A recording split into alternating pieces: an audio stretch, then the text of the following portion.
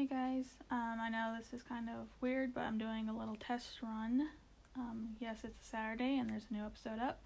I kind of wanted to do a sort of children's reading corner where I'd read kids' stories, books that I grew up reading, just to give the kids a little something that might be just for them, that could be used for the younger audiences, such as elementary school kids, but that adults in the high school, college, and beyond will enjoy. So hopefully things work out well and you guys agree with me.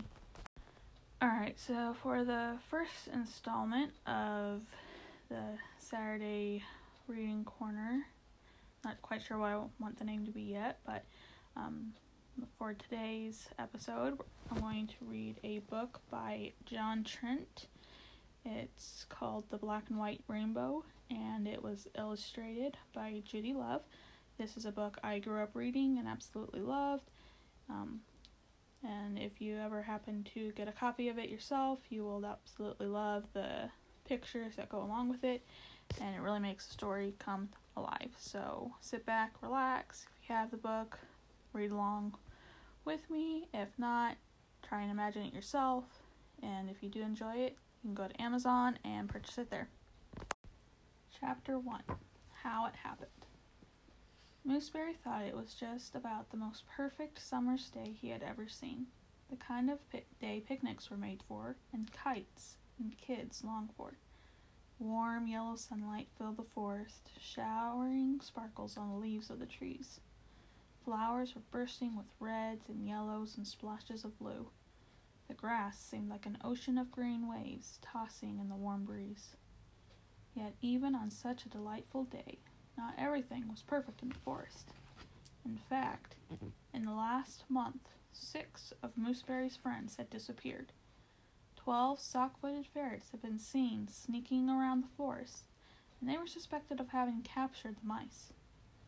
There were rumors that the cute but misguided ferrets had carried the captured mice away into the forest hideout of an unusually large and unpleasant mole named Monty. So now Mooseberry had started roaming the forest to protect his fellow mice. Although he was small, without a doubt, Mooseberry was one of the bravest mice in the forest. His nose and ears were always on alert, and every time he spotted a hiding ferret, Mooseberry warned the other mice by blowing a large, shiny whistle. The shrill, ear-splintering sound made the ferrets cover their little ears and run away. As that beautiful summer's day came to an end, Mooseberry continued his forest patrol under a golden sunset, making sure all the mice were safe and snug in their homes. Yet even that brave mouse and his whistle couldn't chase away the darkness that was coming. For that very night, sometime between lay-me-down prayers and first morning light, something terrible happened. The next morning, every mouse in every mouse house or mouse apartment awoke to a world without a single bit of color. Just imagine a world where every teddy bear's fur is black or white or gray, but never brown. Where every doll wears a gown as pale as ash or as dark as midnight, but never blue or yellow or pink. Where a favorite bicycle that was once a shiny green is now a dreary gray. Where the red checked tablecloth in the kitchen looks like a black and white checkerboard. If it had been Christmas, which thankfully it wasn't, all of the lights on the Christmas trees would have twinkled black and white. The whole world had lost its color. Even Terror of Terrors' Saturday morning cartoons were in black and white. Who could imagine something so terrible? The animals' forest world stayed salt and peppered gray colored day after day. With sad eyes and sinking spirits, all of the mice missed the blue waters of their river, the orange sunrises and pink sunsets, the songs of their good friends, the red-breasted robins, who were now too sad to sing because they had become the black-breasted robins instead. Everyone quickly grew tired of gooey gray peanut butter, strawberry jam that looked like sticky tar, white lemonade, and popsicles that looked the same no matter what flavor they were. But the day it rained, the forest animals discovered something much, much worse. After large gray raindrops fell all morning, the dark clouds finally pulled back in the late afternoon. Just like always, a huge rainbow appeared, almost close enough to touch. Only this time, it wasn't a beautiful rainbow like the ones you've seen. It was a black and white rainbow. At this most tragic sight, the mice stood below the rainbow, and wept. "Who took away all our colors?" they cried. "We want the old rainbow. We want back our beautiful world." With his sensitive heart, Mooseberry missed the rainbow's beautiful colors even more than everyone else. Perhaps that's why, as he walked home that afternoon with his head hanging low, he wasn't thinking of his whistle or the ferrets until it was too late. Behind the trees near Mooseberry's house, 12 ferrets fell upon him. Although he bravely resisted, both Mooseberry and his whistle were soon tied up and carried off, just like his friends before him. The ferrets carried him through the forest to the mole's backwoods hideout. Nearby stood something that caused Mooseberry's heart to skip a beat and made his fur stand on end. It was a giant slingshot, as big as a house. "Well," said Monty, who was calmly eating his lunch, "if it isn't Mouse Missile number 7. "What do you mean?" Mooseberry asked as the ferret strapped him into the stretchy part of the giant slingshot.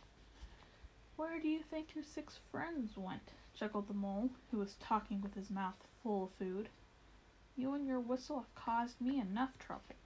You're about to take a trip so fast and so far that you'll never find your way back to this forest." "Wait!" cried Mooseberry as the ferrets began pulling back on the slingshot. "Tell me first, was it you? Are you the one who stole the color from our world?" Wiping his mouth with a huge napkin, the mole smiled his smirkiest smile. "I see you're not only a brave mouse, but a smart one as well. Yes, I stole it all. I absolutely hate light and bright colors. They hurt my eyes. I'm tired of staying inside that dark and damp hole all the time. Now I can come out all day long whenever I want, and I can be the king of the forest, just as I always wanted." He snarled at Mooseberry, "And that's why I need you out of the way, just as I got rid of your friends." Monty quickly commanded the ferrets. "Ready!" "Wait!" shouted Mooseberry. "Aim!" "No!" Mooseberry cried. "Please don't!" "Fire!" With a snap and a zing, Mooseberry was hurled high into the sky. As he flew over the black and white rainbow, he saw the mice down below still weeping together. Quickly he cried out, "It was Monty the Mole! Monty stole all the colors!" That's all he could say. In the time it takes you to blink your eyes, you might try a blink right now just to see how fast it is, Mooseberry's friends and all the forest disappeared from his sight.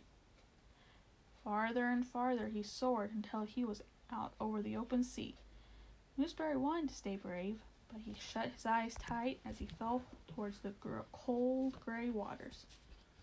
Suddenly, instead of landing with a cold splash, Mooseberry thudded into something softer than your pillow. He had flown right into the sail of a mighty ship.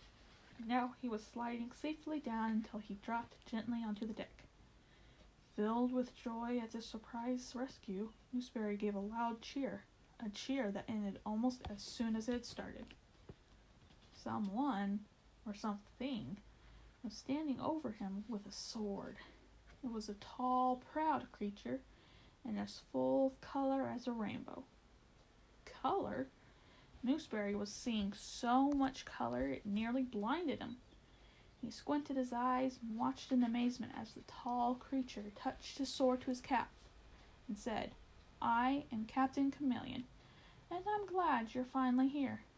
"And so are we," Mooseberry heard several voices say. Rushing across the deck to greet him were his friends, the 6 mouse missiles that had been launched before him. There were hugs and handshakes all around, but Mooseberry stood in a daze, too astounded to talk. He turned to Captain Chameleon with eyes that begged for an explanation. With a smile, the captain grabbed Mooseberry's shoulders and said, "The ruler of all, the great king across the sea, has sent me to rescue you and your friends from drowning." Then he lowered his voice to a whisper. "And now we've no time to lose. We're sailing back to where you mouse missiles came from, and you, Mooseberry, will lead your friends in bringing back the color to your world."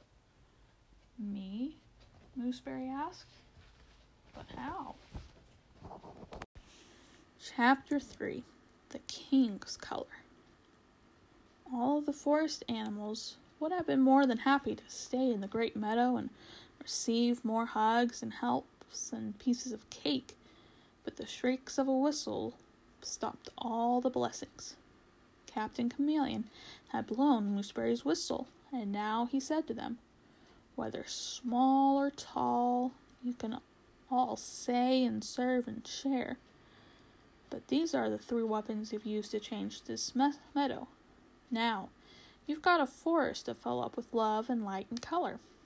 With a shout and a song, Mooseberry and the other mouse missiles led the way out of the meadow and in every direction through the forest. When Mooseberry and his friends came across the ferrets, instead of scolding or chasing them, the forest animals blessed them. "Good day," said Mooseberry to the ferrets. "Did I ever tell you what shiny coats of fur you have?" Another mouse shared a piece of strawberry cake with a ferret, and a rabbit gave a ferret a warm hug. With all this blessing, the sky became bluer, the sun dazzled with more gold, and the trees all around grew a deeper shade of green.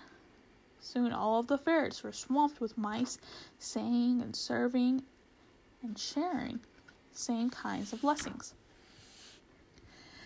Not far away, a very surprised mole was squinting his eyes at all this sudden light and brightness. Were those mice he saw running and dancing with the ferrets, tossing brightly colored frisbees to one another, painting watercolors together, and playing a game I see a color you don't see? And could that really be Mooseberry in the middle of all this foolishness? Monty scowled to see the animals blessing one another with saying and serving and sharing as they frolicked under a refreshing mist that sprinkled down from cottony clouds far above. The mole stormed angrily right out into the middle of the celebration, but he wasn't beaten, not by a long shot. He knew something the other animals didn't know.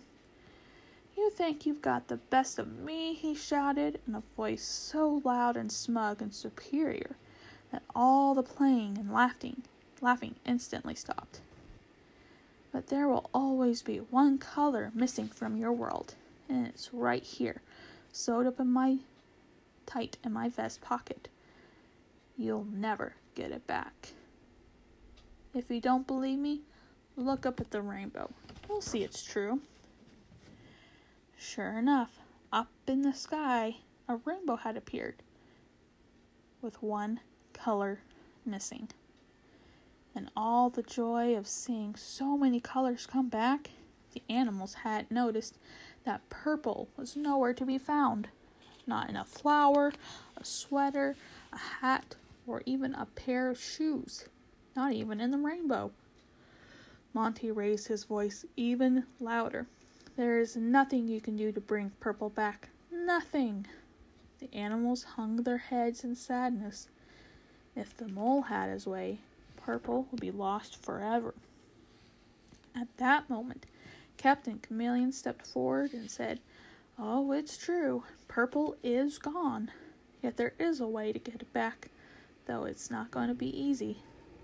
Remember that I told you there were 4 secret weapons, and so far I've only given you 3. There is only one way to bring back the king's color. Only one way to once again enjoy the brightness of purple, and with it trade light for darkness and blessing for curse. Captain Chameleon whispered something to Mooseberry and the other mouse missiles. Then they whispered it into the ears of all the other forest animals. What the mole saw next shocked him. All of the forest animals had bowed their heads, and many were on their knees. They were praying. They were asking the great king to give them strength to do something so difficult that they couldn't do it on their own.